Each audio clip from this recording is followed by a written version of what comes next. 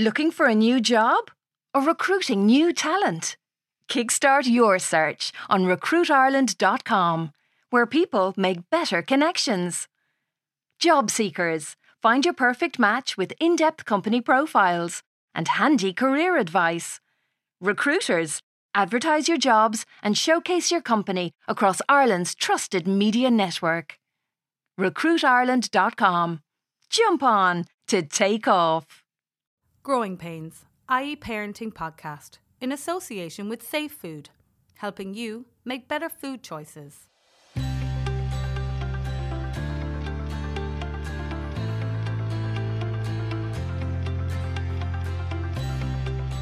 Hi, I'm Irene Feehan and welcome to Growing Pains, the Irish Examiner's Parenting Podcast series in association with Safe Food. With me today is Richard Hogan. He is Clinical Director of therapyinstitute.ie, a family psychotherapist and author of the recently published and best-selling book, Home is Where the Start Is. For the next 20 minutes, we'll be talking about bullying and what to do if your child is being bullied at school. So thank you for joining us in our studio today, Richard. Good to be back. So you believe exclusion is one of the most painful forms of bullying.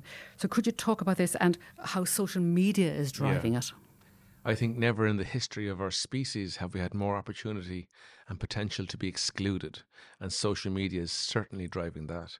And I witness it all the time and I see it all the time. It's so subtle, Irene. And there's so many parents who are listening to this who understand what I'm talking about. Their child comes home, they haven't been invited to Starbucks or whatever it is, and they see on Instagram or Snapchat more than likely all the lads or all the girls down in Starbucks having a coffee, a hot chocolate or whatever, and they're not included.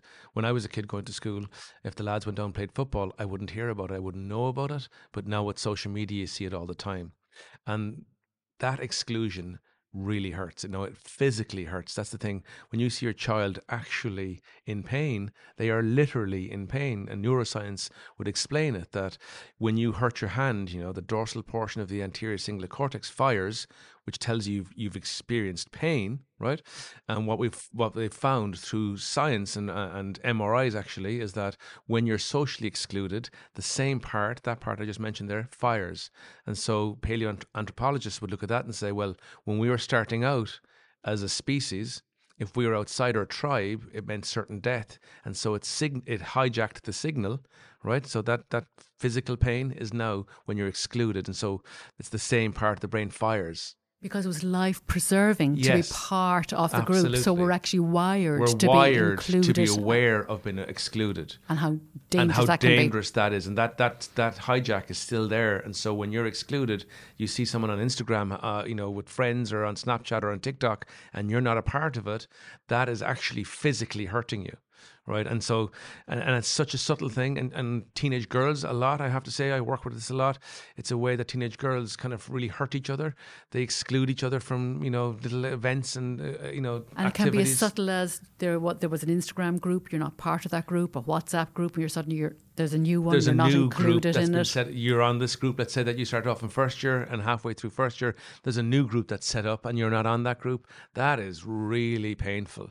And there's a lot of suffering there for a child. And how can the bullying then affect the child's confidence? Bullying is one of the most disturbing experiences that we can experience as a child, and we've all experienced a little bit of it growing up. And so children generally have this unfortunate ability to kind of internalize everything and make it about themselves. And so when they're targeted and someone says something terrible to them, they internalize it and they say, this is what I'd hear a lot in my clinic, they must have seen something in me that they didn't like. What I'm trying to do is help them to change that narrative and say, it's not about you, it's about the person who is saying this stuff. Do you ever think about that? And they're like, what do you mean? I'm like, well, if they were really confident, happy in themselves, would they say this really mean stuff? Would you say this mean stuff to me? And I meet it then later on as well when a child comes to me, let's say adolescence, and they're talking very negatively to themselves. You're ugly. You're stupid. I hear this a lot. How damaging is that? And I said to them, where you weren't born thinking that about yourself. Where did that happen? And we trace it back in my clinic through a genogram. And she said, well, I was actually, when I think about it, when I was 8, these group of girls or these group of boys, whatever it was, generally it might be actually girls in this scenario, girls isolated me and talked about my face and made a comment about my ear or whatever it is. And then it's internalized prejudice. They took that on board. They took that as a truth. Yes. And then they say it to themselves. And that can last a lifetime. I mean, I meet adults as well who are in their 40s and 50s who are saying these negative things to themselves because of an experience when they were younger. So bullying is a very destructive thing. And so what are the steps then you would say to suggest to parents in terms of just dealing with it? You talk about listening calmly, asking questions on that. Again, the first thing I'd always say is that you got to watch your own reaction, because there's nothing more distressing, I think.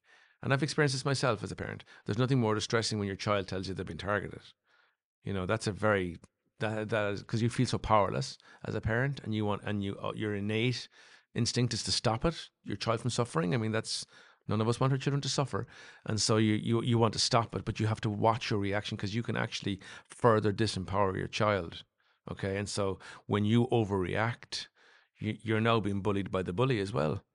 Right. And so you have to really think about yourself. Again, that whole cold cognition thing. Yes. You know, you have to be calm. And what I'd always say to parents is ask questions rather than jump to fix it, which dads can do a lot. You know, if I do A, B happens. And if I do B, C. And so dads like to fix logic. The logic. They like to fix things very quickly. And I'd say, well, that doesn't really help your child. Doesn't empower your child, because your child is going to meet bullies throughout their lives. I mean, bullying doesn't just stop when you leave the schoolyard. You go into college, and then you go into work, and then you meet people all the way along the way that try to annex you and dominate you, and you have to have a bit of grit and a bit of teeth to be able to manage them, right? And so what I'd always say to my children is that whatever they were meeting, I'd say, this is a great learning moment. This is a real gift. That person's a gift, and they're looking at me kind of going, they may find that hard in the moment when they're really hurt. Very hard in the moment. I'm like, that's a real gift to you now. My daughter's moving to secondary school. I'm like, all those gifts that you meant in primary school, you're going to meet them even probably more sophisticated gifts later on, but you're going to have to learn how to manage them. And I'd say to parents, first of all, ask questions. What do you think that what do you think you could do here? Like open-ended questions. Yeah, almost. so you're developing their sense of agency, their sense of themselves. What could I do here? Well, maybe if I did that. What do you think you're doing that might be not helping in this situation? Right. So you're getting them to answer the questions for themselves. When you do that, you empower a child.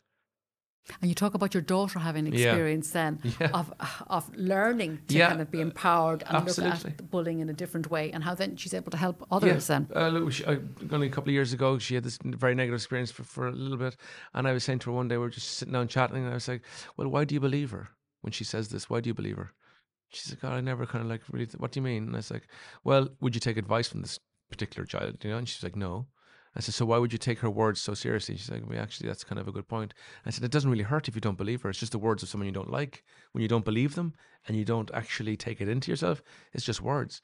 And she's like, oh, God, that makes sense to me. And a couple of weeks later, it's actually I thought this was brilliant. A couple of weeks later, I came in, she said, Dad, you won't believe what happened today in school. And I said, what is it, Hannah? And she said, this girl was crying in the yard. And I went over to her and I said, oh, God, what'd you say to her? And she said, I asked her, why is she crying? And she told me that one of the boys had called her a whale, right?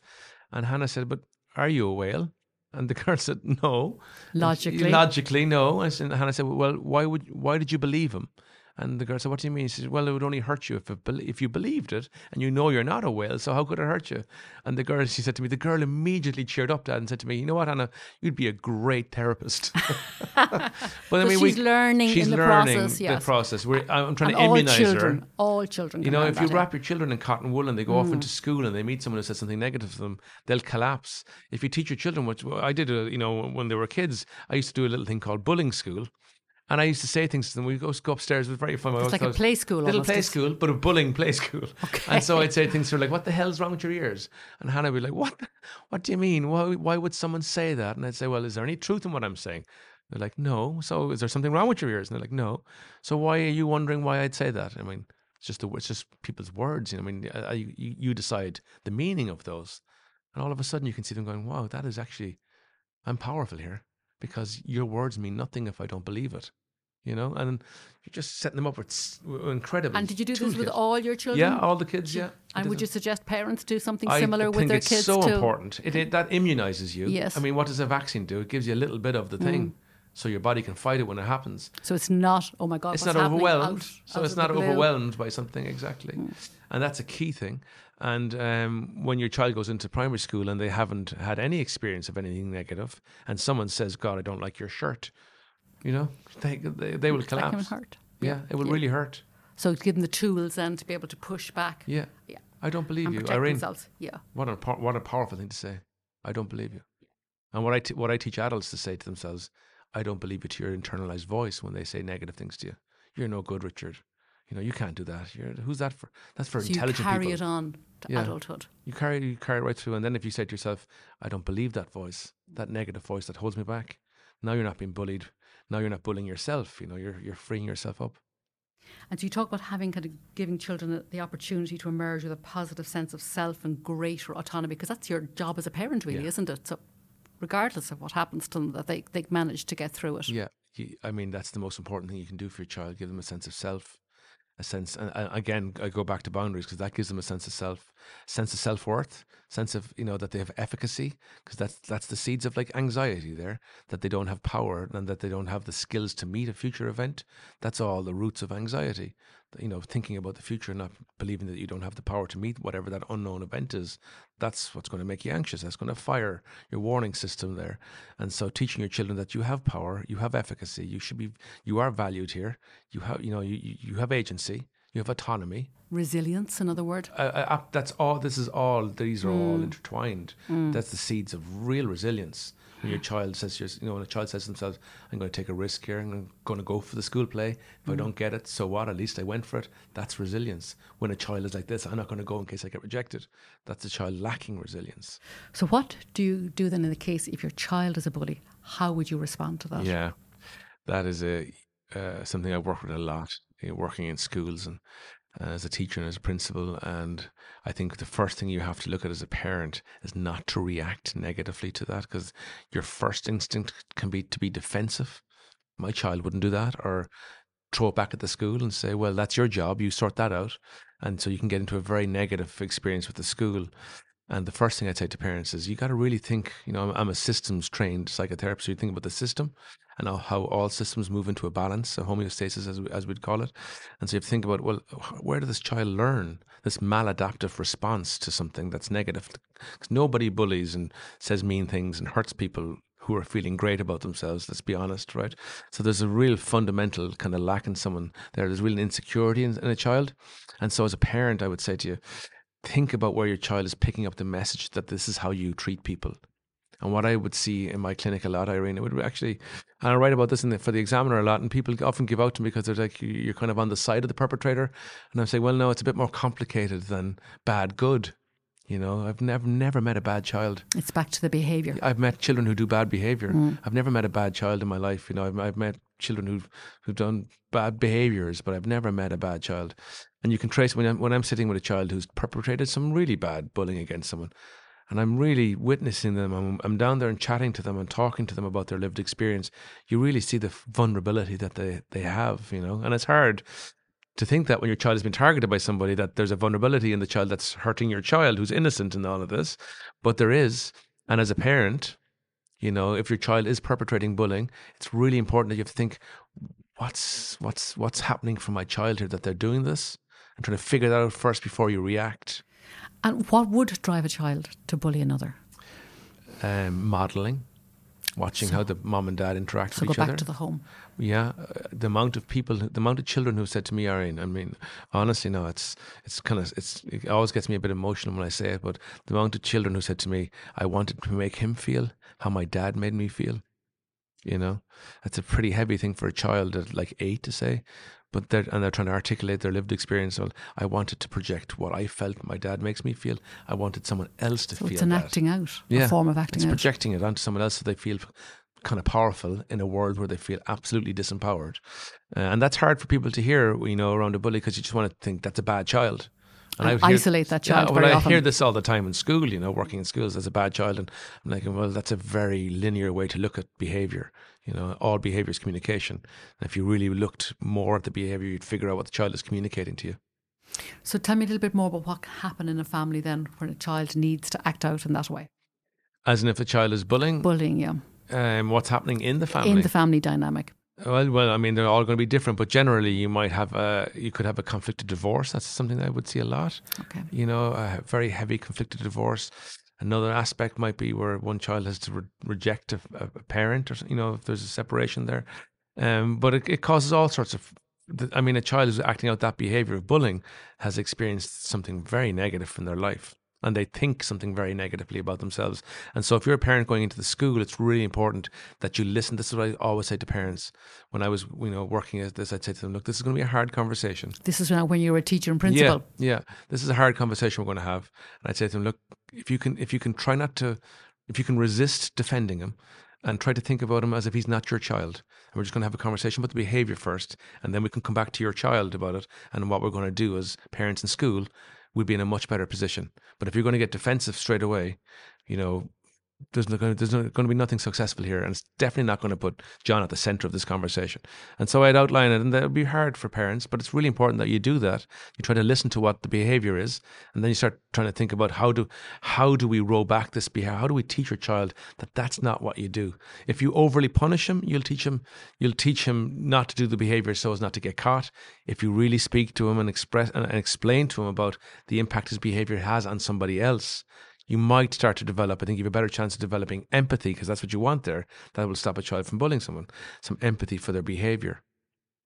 So in terms of then, sometimes what I often see in schools as well, or I've heard of happening in schools, is that one child can influence, like a child who's bullying can influence a whole team of children. So it becomes a gang who maybe target another child. So how do you stop that contagion from happening? Well, it's a real problem because the majority of children don't want to be targeted, and so they become sheep in order not to be targeted. So if they follow the guy who's more dominant, let's say, or the girl who's more, because it can be very much in the female group here, the girl who's more dominant, they won't be targeted. And so if you've got one person who you can target, a pariah, let's say Irene, we can push her out and all, move, focus our attention on her and say terrible things about her. At least I'm not the one being targeted. Right, and it's really important as parents and as schools. The most important, those are such powerful systems. This is my PhD is all about this. The joint systems of family and school, when they come together and they're positive and they're working together, you have such a good outcome for a child's development, and it's so important. So how do you manage that balance then between going to the school for support, whether your child's being bullied or is the bully, or just dealing within your own family dynamic? Yeah. That's quite a tricky one to catch. It is a tricky one. And I would say always, first of all, if your child comes to you with a bullying experience, they're being bullied, I would say watch your reaction. Don't go to the school immediately. I would say try to help your child to empower themselves to manage it. And then if it's actually more severe, I would say go to the school and have a very honest conversation about what's happening. And I think if you go in there without kind of going to the school and blame them, how could you let this happen to my child? Where you're defensive and you're kind of hostile, it's going to be a very unsuccessful outcome here. You need to go in there and be open about what's happening. Because it's a very complex scenario as well, whether complex. Your child is the bully or being bullied. It's how to negotiate this, because there's a lot of dynamics involved. It's hugely complicated. And parents can have a very black and white, they want a solution. Perspective, and they want an immediate solution. And what you want to do is empower your child. You want the school to be behind you and support you for sure, but you also want to make sure that you're supporting your child and that you're not being bullied by the bully as well, and that your cognition isn't being emotionally led, and that you're kind of calm. Because if you're emotional about all of that and you're hot cognition when your child comes to you about it, they'll just learn that you're not safe to come to. And you want your child to think, if I go to mom or dad, they'll listen to me. And you talk about that these difficulties being an opportunity for learning. Yeah. So back to the child then who's had these difficult emotions. So it's about really supporting that child to process really difficult emotions. Absolutely. And that's the thing. And I think our system, probably school system, labels a child who's bullied someone as bad, as just like this really bad thing. And I was like, that's such what are you going to do with that child? You're labeling them bad, and labels don't predict the future, they write them. So if you say you're bad, they'll act that out. And so if you help a child out of their thinking, and your thinking will help you out of your behaviours, that will help you out of your, that becomes your character. You behave enough, that's your character. You reinforce it. Yeah, if you think better and you think more positively, you don't do the behaviour, well, your character is something else now. And so it's like if you're just a little bit better and you're thinking about the behaviour of your child, I think you'll have a much more successful outcome. Can the labels happen in the other way too, with children who are being bullied then, that they're considered weak, vulnerable? Absolutely vulnerable, yeah. And that's the thing about how you react when your child comes to you. That you don't overreact, because it is stressful. I've experienced it. It is hard, but you have to show them that you see that they have power, because it's a very disempowering experience and it takes their agency away, and it can last with a person for their life. And they can have this very fundamental weak, that they see themselves as weak. And so they go into work and they see a boss who's dominant, and it brings up all the stuff that they labored with, over their childhood. And it's terrible stuff that can churn away for a life. And so if you get in there better and you help your child to understand, and this is what I do with teenagers all the time, I help them to see that it's not about you, it was about them. They didn't see anything in you that they were targeting. They were seeing something in themselves. That's what they were going at. And so it's not about you, it's about them. And maybe if you began to switch the see focus. that, switch the focus from internally accepting it to something that's external, you start to develop their sense of self again. So if you had a top tip for parents around this issue, what would it be? It's a very good question, Irene. I think it's watch your reaction to your child, because it's a very stressful thing to see a child being targeted or being isolated. We've all, God, it's painful to watch. It's very painful to watch. Yeah. And we all went through it as kids ourselves. And so we're going to have to go through it again as parents, but we have to watch our reaction to it, because it's in those moments that they learn about themselves. Through us. Through us, yeah, and how we perceive them and how we see them. They're looking at us all the time to internalize, what does my dad and my mom think about me? Am I weak? Am I vulnerable? And you can just see it. The child is just getting messages. If they think they're weak and then you react in a way that shows them that you think they're weak, it's just confirmation bias. You're creating a pathway in their brain. So you have a thought, right? And then you look for confirmation bias. Mom says, oh my God, what are we going to do about this? So now she's telling you implicitly you're weak, right? We have to do something about this because clearly Irene can't manage this, right? And then that becomes a pathway, which is like the only thought available to yourself. And so when you think about yourself, you think, I'm weak. So it's to change that by being that back to the cool cognition. Yeah, ask a few questions, how to manage it, just be very calm about it and controlled about it. So you implicitly tell her, oh, I think you've got the skills to manage this. Richard Hogan, family psychotherapist, thank you very much. Thank you, Irene.